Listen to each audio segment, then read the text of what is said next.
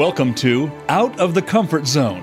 When you lead from a base of expertise, your confidence and credibility are derived from your knowledge. People follow you as a result. However, when you take a stretch assignment and span outside of your comfort zone, leading requires a different approach, one of influence, inspiration, compromise, and courage. We are here to talk about how to take that next step and keep going. Now, here is your host, Wanda Wallace. Welcome to Out of the Comfort Zone. We see every day that the world is changing. There's more chaos, more volatility, more mistakes, more uncertainty, and it's a VUCA, as everyone is saying. In fact, I'm getting kind of tired of VUCA and VUCA. The truth is, though, that chaos and volatility and mistakes are seriously a problem.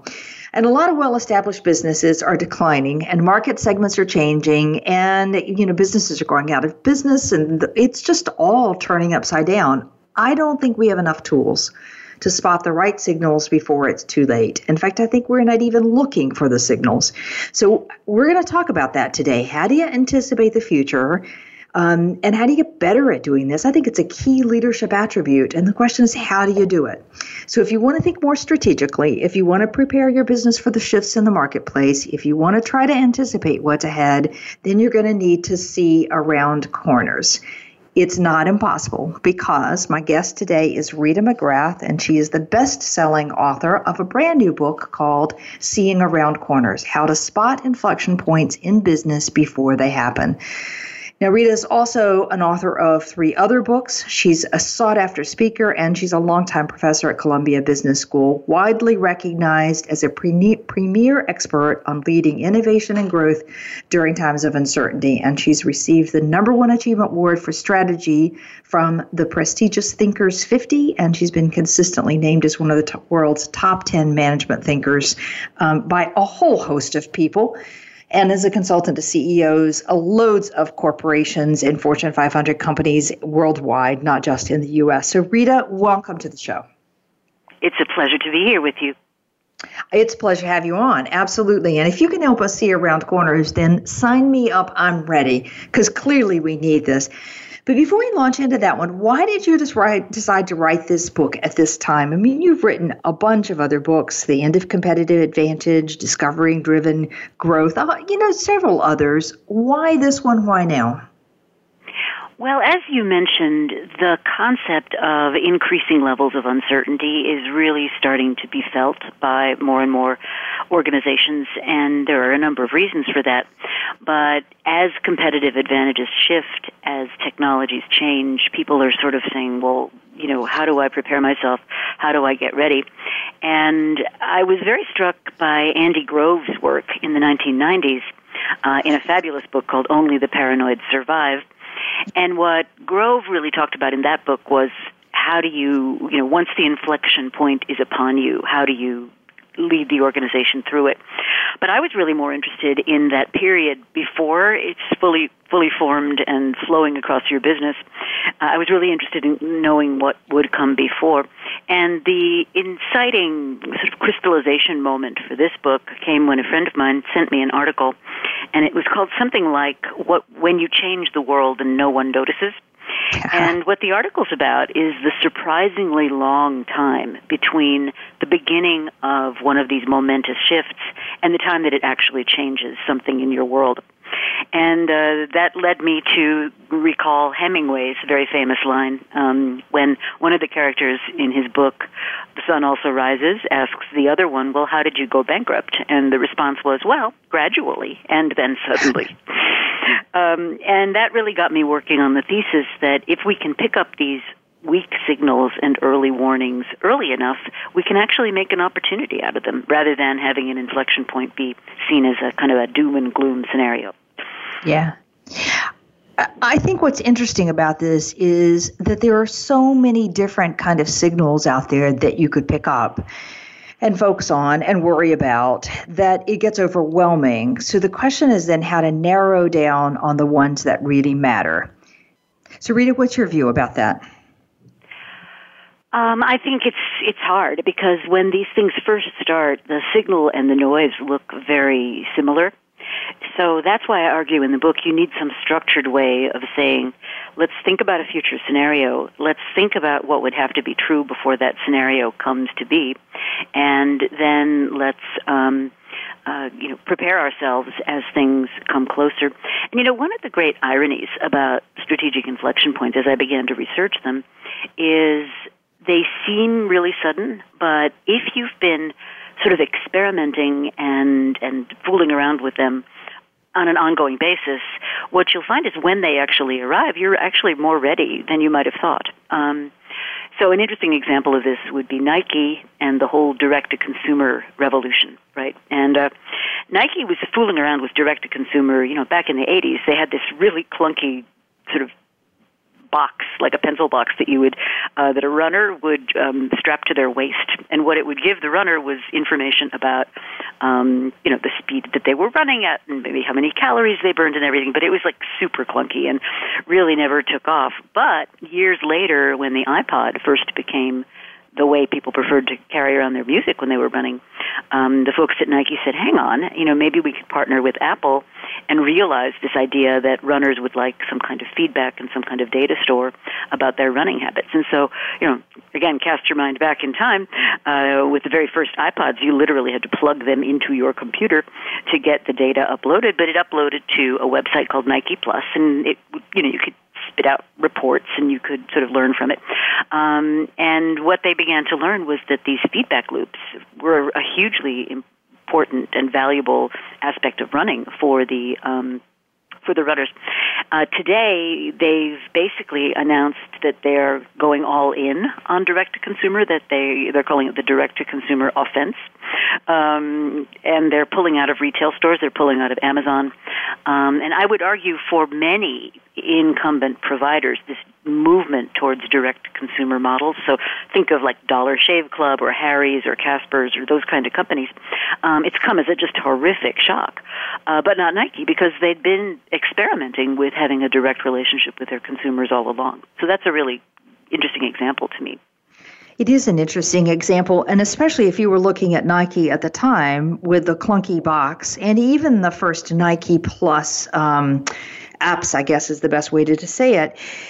They were not easy to use, and only the dedicated would really use them. And you would think that most people inside Nike would try to forget that they were ever associated with that experiment. So how do you make sure you keep the insights alive when this inflection point arrives and you can go, oh, wait, we've been here. Hold on, we have some insight. Well, I think one of the things Nike's done historically really well is they've always had people at what I call the edges of the organization. People who were so close to the business and really watching what was happening with customers and really understanding, what motivated them.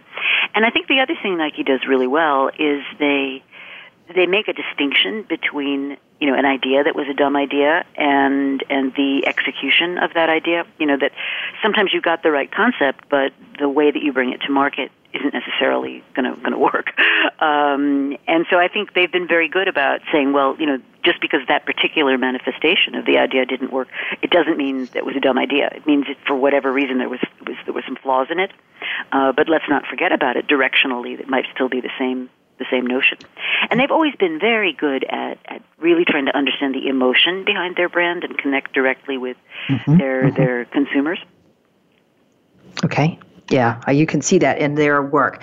I want to go backwards for a minute because we've been talking about inflection points as if everybody knows what you mean by inflection point. So quick which definition and why is the inflection point such an important idea here? Sure. So I define an inflection point as some change, and it could be technology, it could be society, it could be regulations, it could be demographics. Some change typically in your external environment that makes the taken for granted assumptions you've been making about your business less and less true. And so what ends up happening is as the inflection point begins to pick up steam, the gap between the reality you think you're living in and the reality you actually are living in gets wider and wider. And that can really cause you to develop these strategic blind spots. So let's take an example. Let's take YouTube, just as a representative kind of technology shift. I mean, before you had YouTube and smartphones with video capability and those kinds of things, if you wanted to get a video image to tens of millions of people, you had to own a movie studio. I mean, you had to own incredible numbers of assets and operate them, and you had to have trained people who would swoop around the stage, on those giant recording cranes. Today, two kids in a garage with a reasonably inexpensive cell phone can get a video to millions of people. And the fact that we even have, YouTube influencers that make a living on this is just a testament to how much things have changed. So that shift in the cost and expense of getting a certain outcome done is very representative of what inflection points do. Okay. So there are things that happen out there that we saw trundling along that make a change, and they're going to really challenge the basic assumptions of our business and how our business is built. But the point is they start to gain momentum, and you want to get on the front end of that curve, not on the back end of that curve. Did I get that straight? Absolutely. Okay. All right. So how do we begin to spot? I mean, how you gave me a great example about Nike, but how do we start to spot inflection points around us and to know that they're coming versus just another trend or fad that may come or may go? Well, let's take something very specific because I think that'll be most useful to your readers. So let's take the advent of 5G wireless connections, which all the tech people tell me are coming. Now, if you think about the transition in the past from dial-up modems to always-on, high-speed, fiber-connected internet, right? And you think about all the changes that made in the world. So it made, video on the internet possible. It made e-commerce possible. It made, seamless kind of digital connections between different parts of your organization possible. None of that would have been possible with bandwidth limited dial-up modem kind of situation. Okay, so if you believe that 5G represents a similar inflection point, you can now start to say, well, what isn't possible to do today that if we had the sort of wireless equivalent of unlimited high-speed bandwidth, what would change? Well, if you think about it, right, the whole industry of supplying home modems would change. Mm-hmm. The whole smart home, smart grid, smart office, smart fill-in blank would change, right? Because now you don't need the wires and the cables and the modems. Now these things will just come straight through the air and go right to your house. This is what I'm told anyway. And so what you can start to say is, well, what are the things that today we're working around and, kind of making adjustments to, because nobody's really solved the limitation that causes us to have to work around things. And then if you think about, well, the power of 5G to, totally transform those workarounds is just formidable. So what you can start to do then is lay out scenarios about here's a technology, in this case, that could conceivably just change the envelope of constraints we're all living under in a way that probably will not be all at once, just as cable wasn't all at once. But, you may recall America Online and Time Warner merged right into the teeth of this cable explosion, making their whole business model basically invalid within a couple of years. And so, I think it's that level of things. So the first thing is, does this change have the potential to create a really different set of constraints or contingencies on your business model? Another interesting example would be something like Me Too, right? And while you can argue about whether its promise has been realized yet, it certainly has changed the conversation, and people are having to be a lot more sensitive to things that, frankly, years ago nobody talked about. They just got shoved under the table. Nobody really thought about them. Today, we're actually seeing conference organizers worrying about, do they have a woman on a panel? Do we have all white male, pale male panels? And that's really seen as a bad thing. And there's sort of an acceptability of that which has begun to erode, at least in the United States. So that's another kind of inflection point, slower, right? But it does change the way people behave. It changes what they consider to be acceptable. Okay. All right. So, the notion that you've said is I begin to recognize some of these inflection points. I see them coming from the edges, if you will. And then what I want to be doing is experimenting with it. Is that the right kind of approach? Exactly. Okay. Because also in the early stages, there's lots of ways it could go, right? And usually the ecosystem that's necessary to actually make it have a business impact is very incomplete. So at the early stages, and I'll take something like autonomous vehicles, right? I mean, huge amounts of hype, billions of investment, but there is so much that's incomplete about that business model that it's going to be a long time before anybody makes money on them. You know, we don't know who's going to own the things. We don't know who's going to insure them. We don't know what the risk regimes are going to be. We don't know, how people are going to pay for them. We don't know if it's going to be Ford buying them or if it's going to be us buying. And there's just, all that stuff's going to have to get sorted out before this becomes a really mainstream way of doing things. Absolutely. Okay, so you've talked about competitive sustainable advantage no longer being all that important. Why do you say that? And how does all of this inflection point have an impact on our sustainable advantage?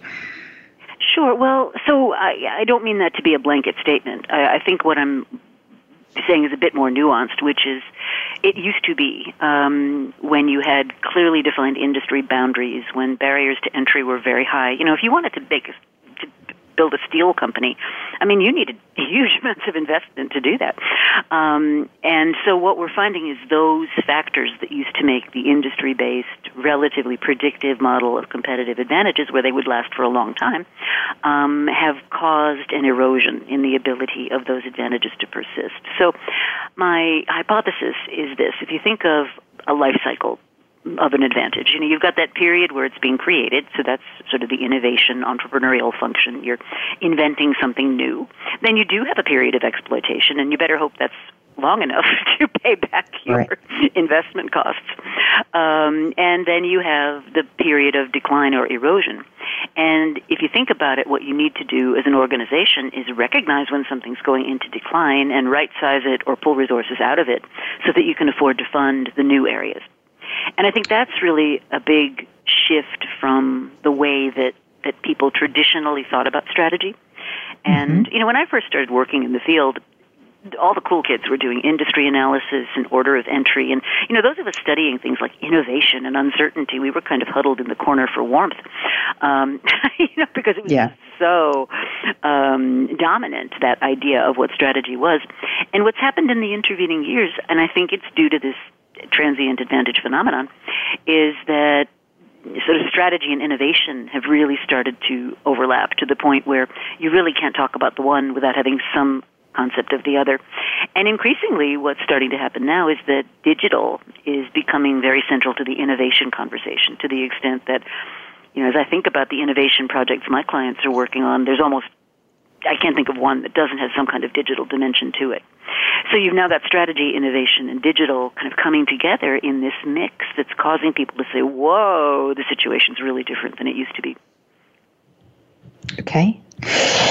All right. So, and do you also see that the kind of period of time between when the advantage is being created and the amount of time I have for exploitation before it starts to erode, are you seeing that generally decline, or is that very industry specific?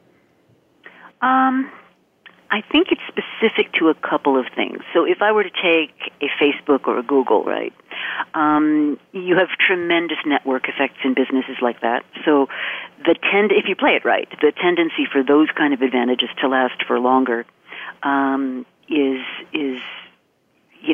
pretty readily available, right? You can conceive of building something that's going to last a long time, because if you're a marketplace, right, your sellers want to be where your buyers are want to be where your sellers are, and that creates a pretty hard thing to break into once it's established. Now, that much being said, for companies that are just making products or just filling a niche or just, coming up with a new way of, I'll use meal kits as an example, right? I mean, a few years ago, meal kits were all the rage, and everybody had to be Blue Apron and blah, blah, blah. And today, there's dozens of them for starters, and now you've got supermarkets getting into the act. So that period of advantage is probably going to be the meal kit companies, settling into a base of steady users who really do find value in the offering, but the buzzy, heady, high-growth period is probably behind them. And that's what I think I see in more and more of the economy. Okay. All right. That makes a ton of sense. So this notion of where I've got broad tentacles that reach out to lots of different people that are using my product and services, that's going to buy me some longer longevity. Whereas I think you're saying how easy it is to copy some of these days. So what are the warning signs in your mind of a fading advantage? Couple of things I look at. I look at, are our own people buying our product? That sounds ridiculous, but I can't tell you the number of banks and insurance companies and credit card companies and, consumer-facing companies, and I'll ask them what percentage of your employee base actually are your customers, and you get back answers anywhere from like 30% to lower, and I'm thinking to myself, well, if your own people aren't buying your product, that says a lot.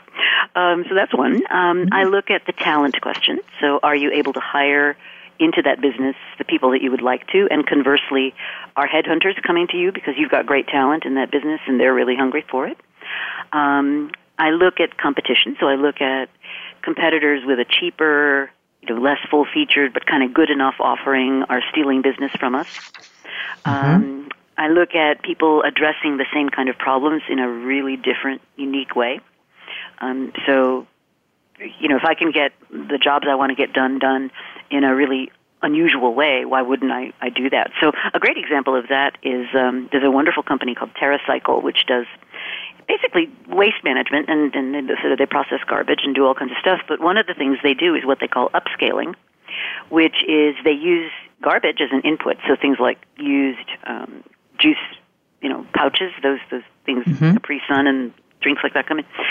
They can demolecularize them and then turn them into new products. But because the raw material doesn't even cost them anything, they can price those new products at unbelievably low prices. So, a pencil case, for example, that might cost $10 if you did it the conventional way, they can sell it for $1.99. So that's answering the same need, but with a radically different business model than a conventional player might use. So those are some things I look at. Okay. All right. And then what are we supposed to do? So, we've started to spot some inflection points, maybe. We've sort of looked at some signs that we're maybe losing and our advantage is fading. So what do we do next? I really think there's two prongs that you need to look at. The first prong is internal, and that's really thinking about the portfolio of investments that you're making. And I like to look at them in terms of things we're doing that support the core, things we're doing that have a chance to be the next generation core. And then there's these experimental options kinds of things. And what you will find if you're a company in that, finding out that this is not really working, what you'll find is that oftentimes the inflection point's been well away, and they haven't been making those small experimental investments. So I think that's the first one. I would really take a good hard look at your portfolio, and then you have some decisions to make, right? Is there stuff you've been working on that really you should kill off? Are there businesses that really aren't going to be growth businesses and maybe, they're just sucking up resources? And so there's a portfolio kind of look is where I would start, because that's easy. I think the next thing to really think about is your customer and really deeply understanding what it is, and to use Clay Christensen's word, what's the job you're doing for your customer, and how would that customer like to get that job done better? A great example of this is Best Buy. 10 years ago, people gave Best Buy up for dead. They said, e-commerce is eating them alive.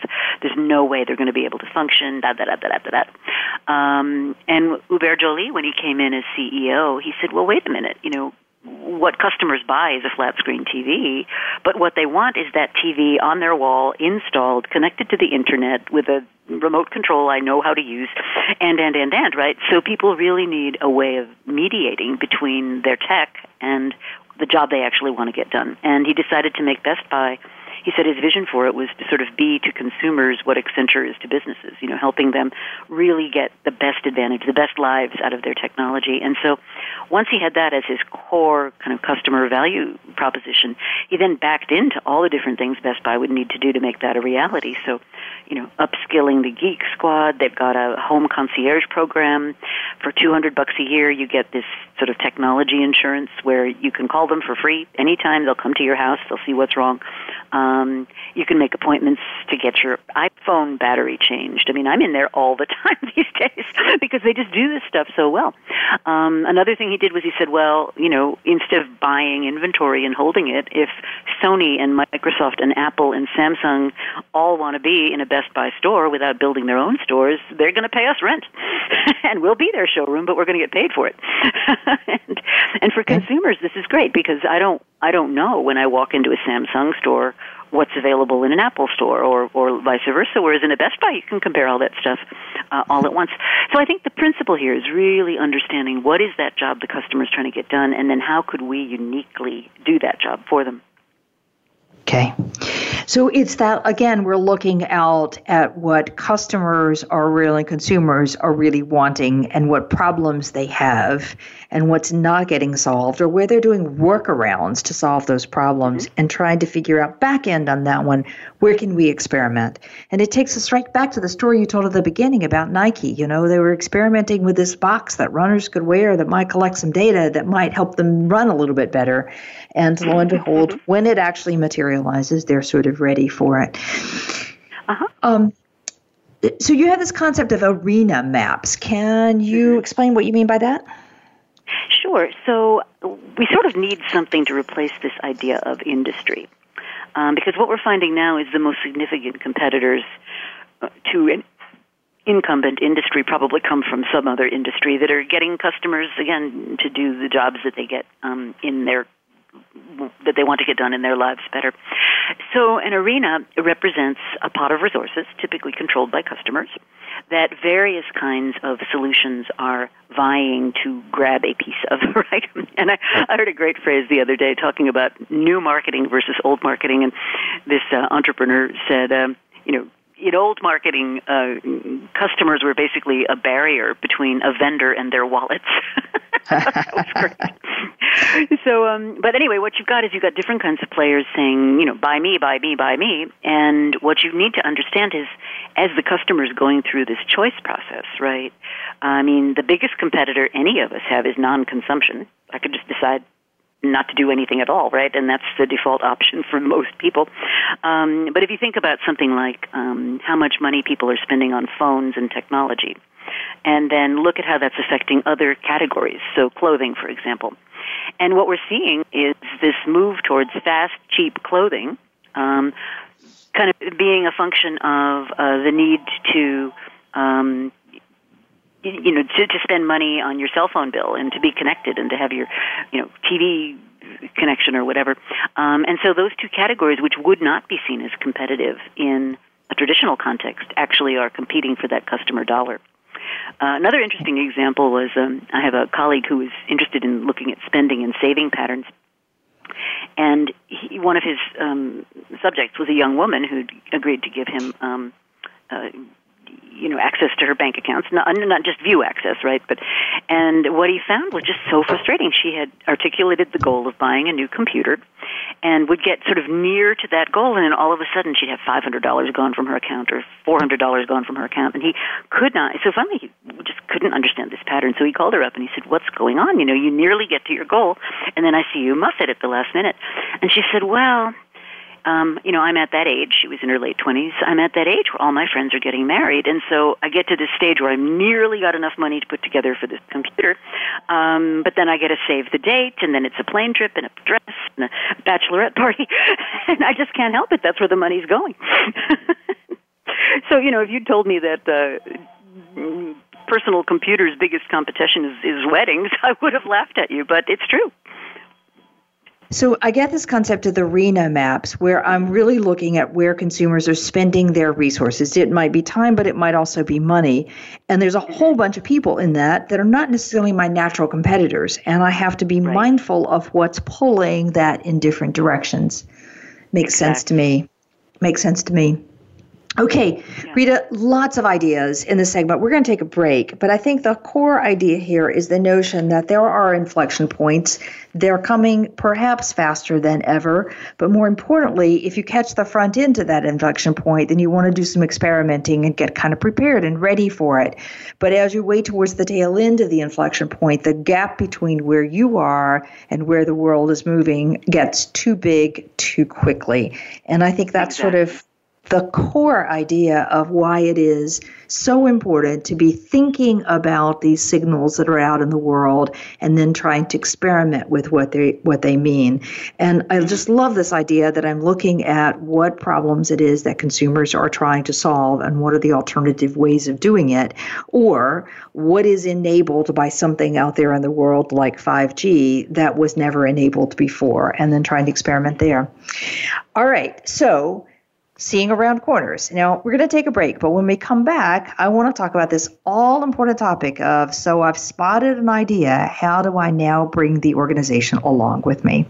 My guest today is Rita McGrath, and the book is Seeing Around Corners, How to Spot Inflection Points in Business Before They Happen. We'll be right back.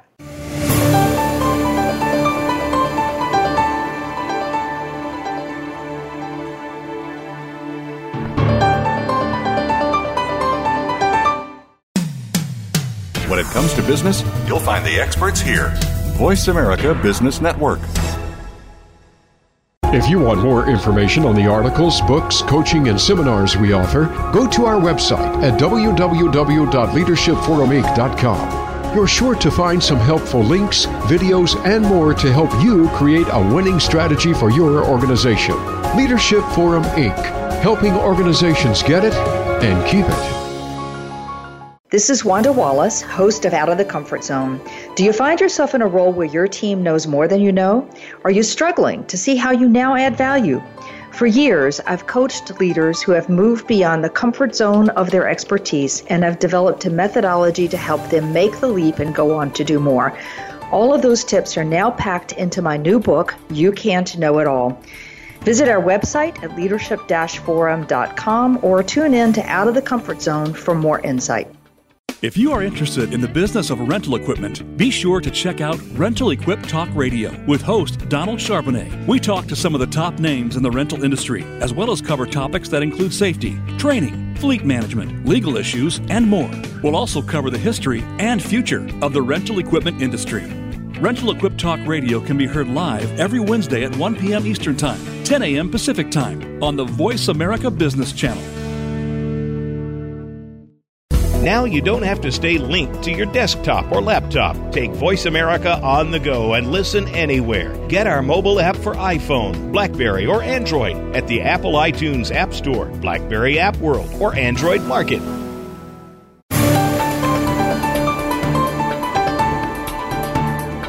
Leading outside of your comfort zone is a delicate balance. You need new skills and new ways of working.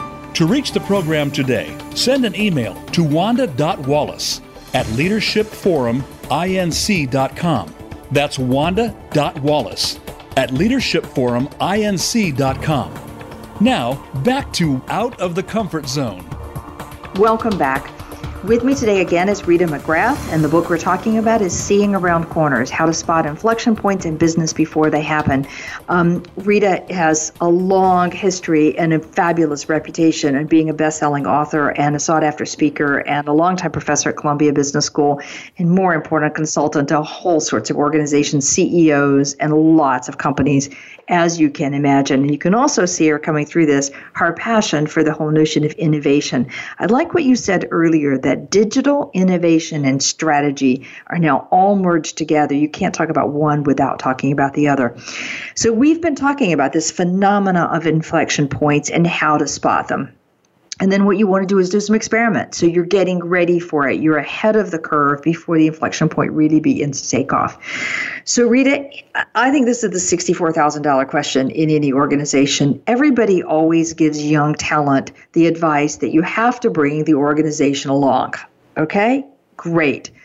Massive question is how. So I've spotted an opportunity. How do I get the organization to go with me for the journey? So are you a senior person or a more junior person? Let me be, either one, but let's say for the moment I'm more junior. Right. So I think if you're more junior, what you need to do is create allies. That's where I would start. So find other people that are super excited about the concept or the idea, and then start building almost the case for it.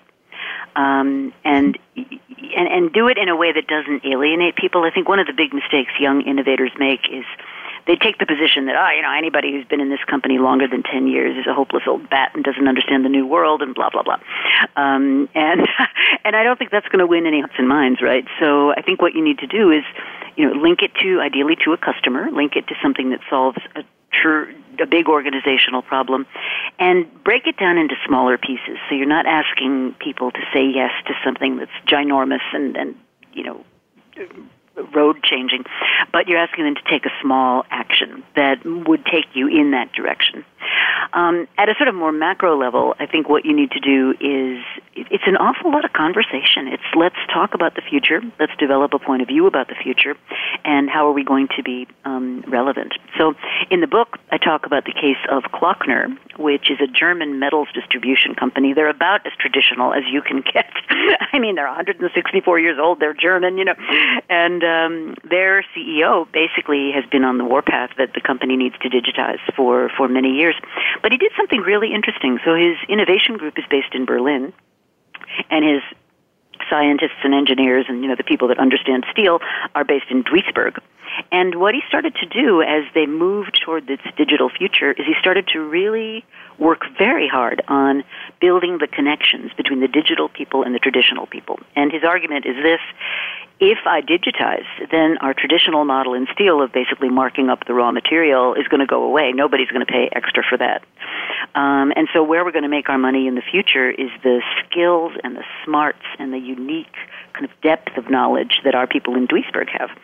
So very cleverly what he did was he painted a role for both parties and showed them how they were interdependent. And, it's taken a while, but the two are really working together now in a very constructive way. One of the things he did that I thought was fascinating was he introduced what he called non-hierarchical communication, which was Yammer. And for the very first time in this company, anybody in the company could send a message to the CEO and have a chance of it being seen. I mean, this was astonishing. It was a real breakthrough. Yeah. But it also sent the message and made the point that, all views were going to be listened to. And that was the traditional people's views as well as the people who were sort of pursuing the new frontiers. Okay. There's, I'm sure you see this, but I certainly see it in every client I go, an awful lot of, shall I say, animosity and tension between generational differences, particularly I find between the more Gen X generation and not the baby boomers, the millennials, and now the Gen Z coming along. And this kind of innovation stuff has the potentials to fall apart right at that divide line. So what you're talking about is not letting the generational differences get in the way. Is that a fair statement? Mm-hmm. I think that's very fair. Okay.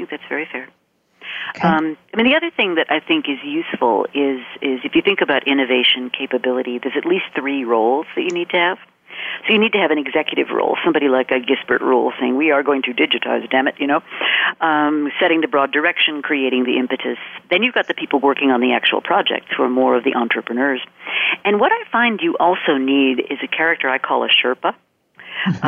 Where a Sherpa, like if you were going to go climb Mount Everest, right, your Sherpa is the person that's going to say, it's Tuesday, I wouldn't summit today, or, the wind's coming from that direction, let's go this way. They know the mountain, they know the terrain, they know the weather, they know what to watch out for. And the organizational equivalent is typically somebody who's had a long career in the company.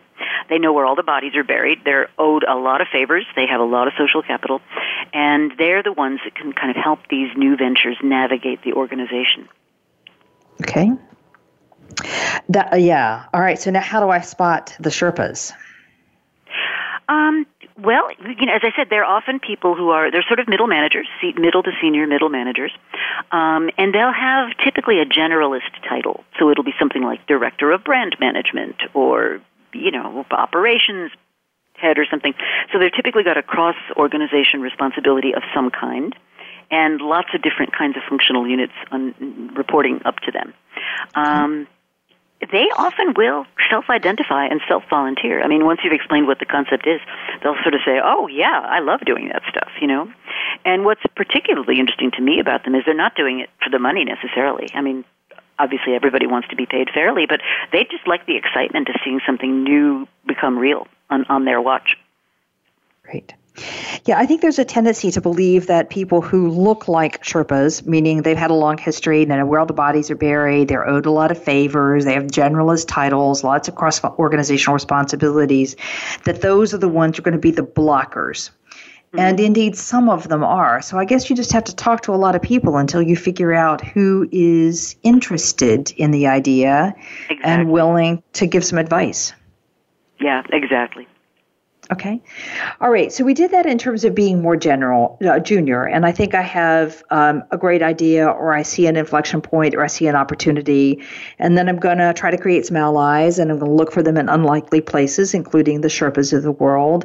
And I'm going to tie it to a consumer issue so that I can really pitch what's in it for us in terms of reaching that consumer. And then I want to break that into really small bite-sized pieces and small actions so the organization is not being asked to do too much at one time.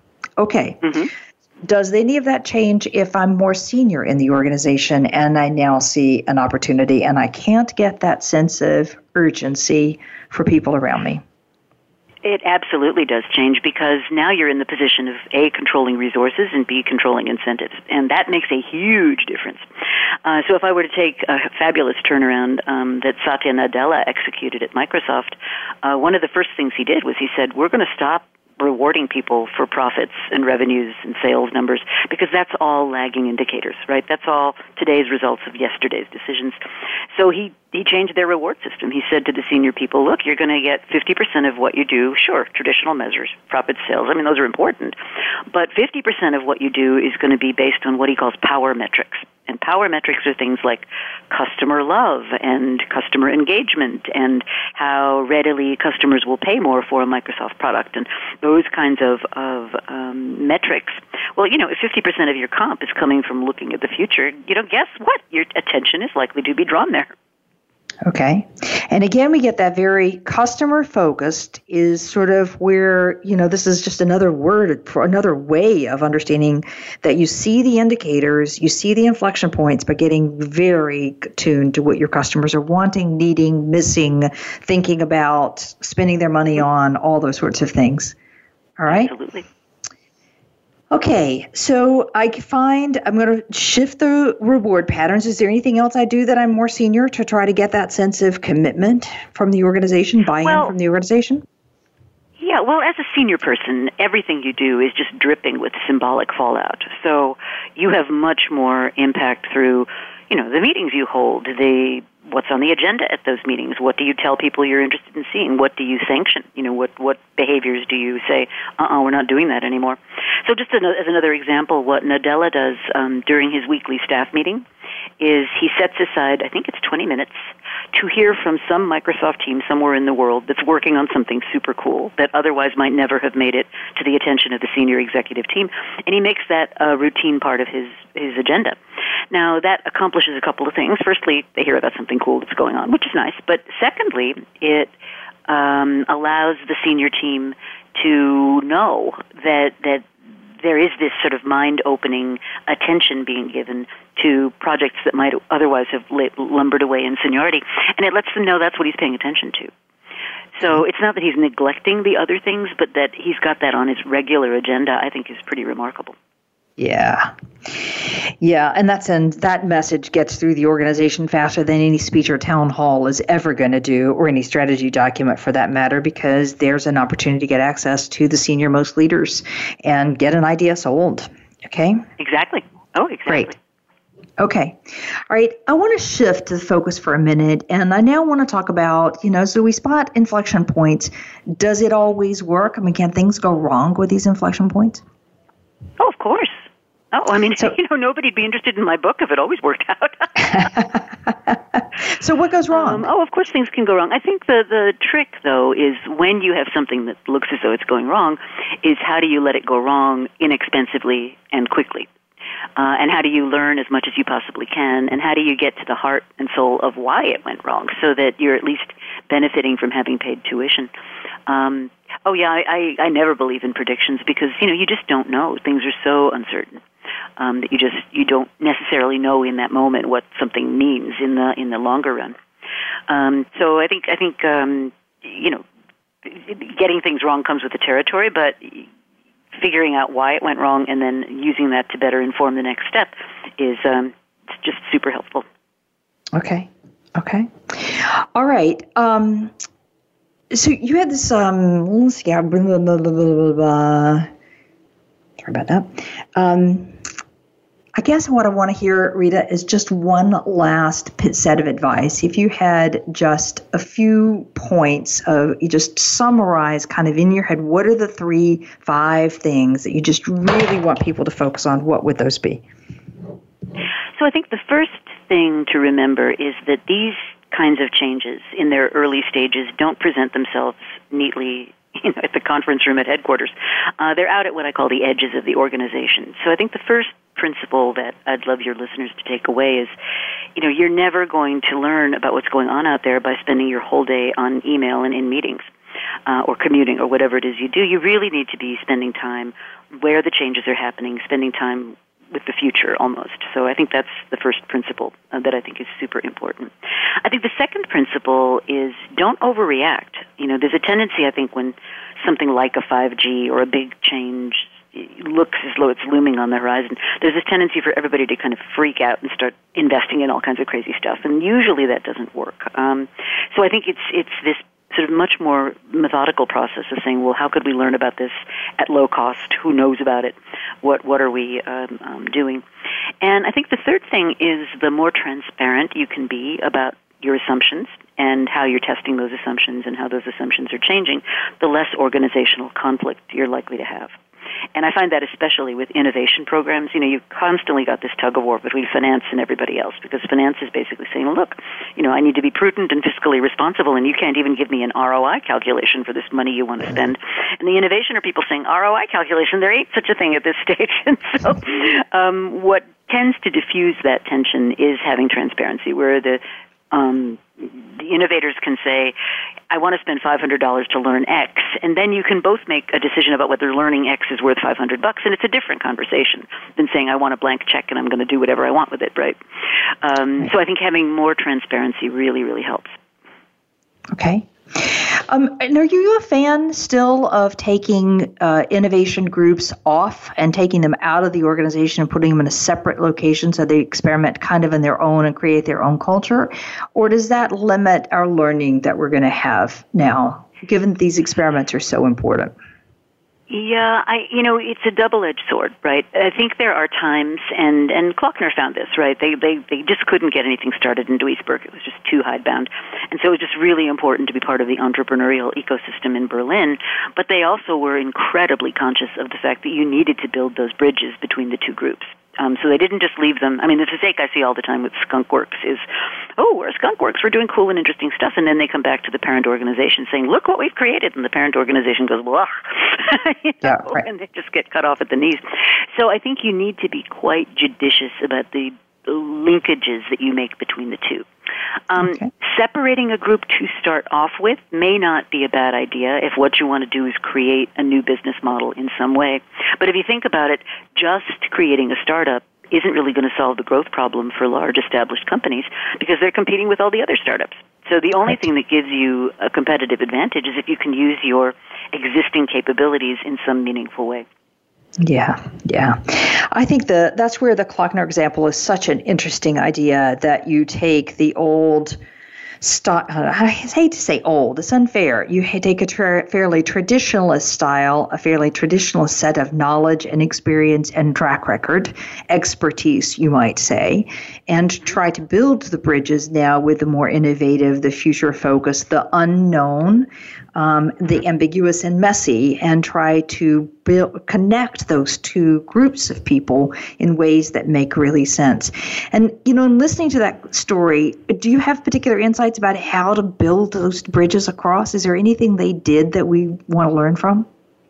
Oh, there's a bunch of things. One thing that they did was they made training in digital topics freely available to anybody to take online during working hours.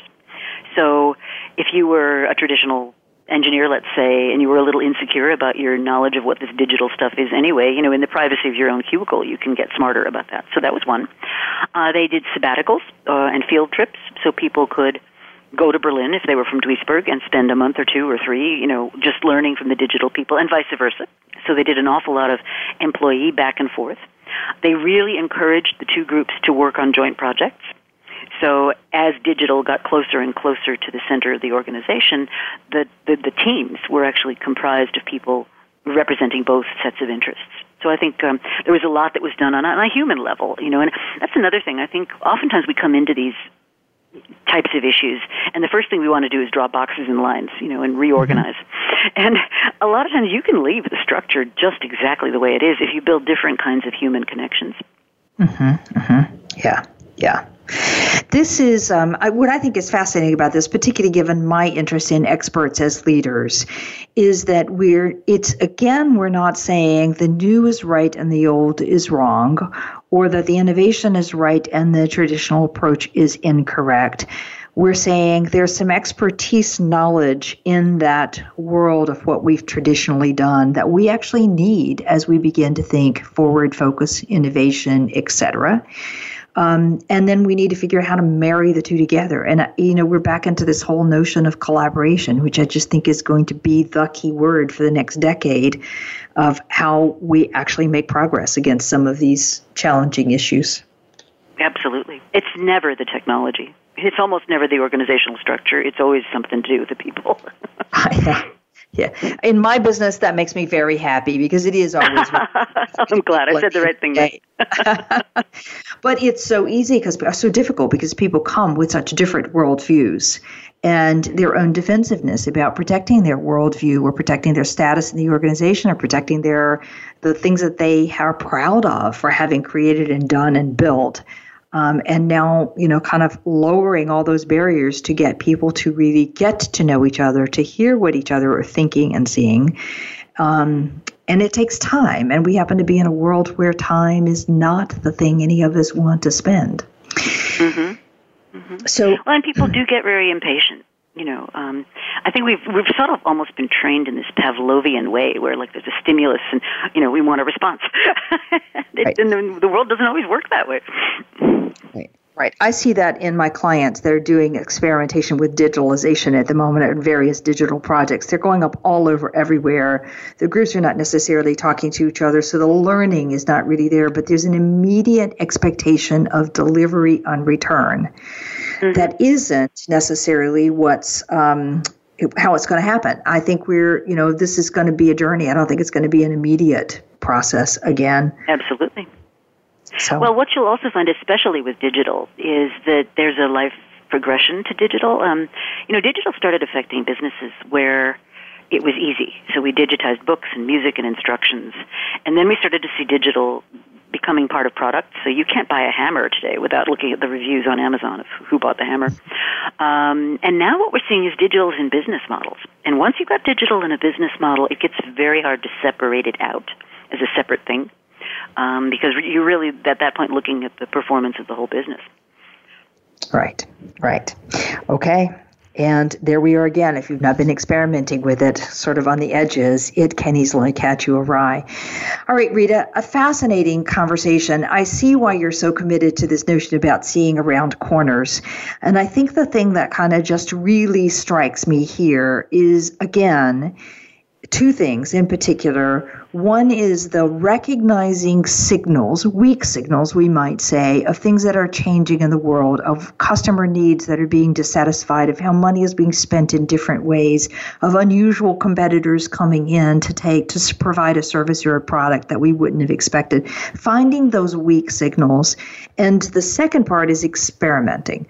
small tests so that we learn. We get an idea from it. We learn quickly. We learn with the intention of being quickly, not with spending a huge amount of money, so that when the inflection point starts to really pick up steam, we have some advanced knowledge on what to do and how to do it. And then I think the third thing that just really strikes me is back to your Klockner story, this notion of taking people with a more traditional view and people with a more future-focused view and trying to build the bridges between the two, because we need the two halves to make it all work. So, exactly. Rita, fabulous show. Thank you very much. It's been an absolute pleasure. All right. And Rita's book is Seeing Around Corners, How to Spot Inflection Points in the Business Before They Happen. You can reach her on Twitter at RGMCGR. RATH, or visit her website, ritamcgrath.com. And join us next week for more wisdom in getting out of your comfort zone.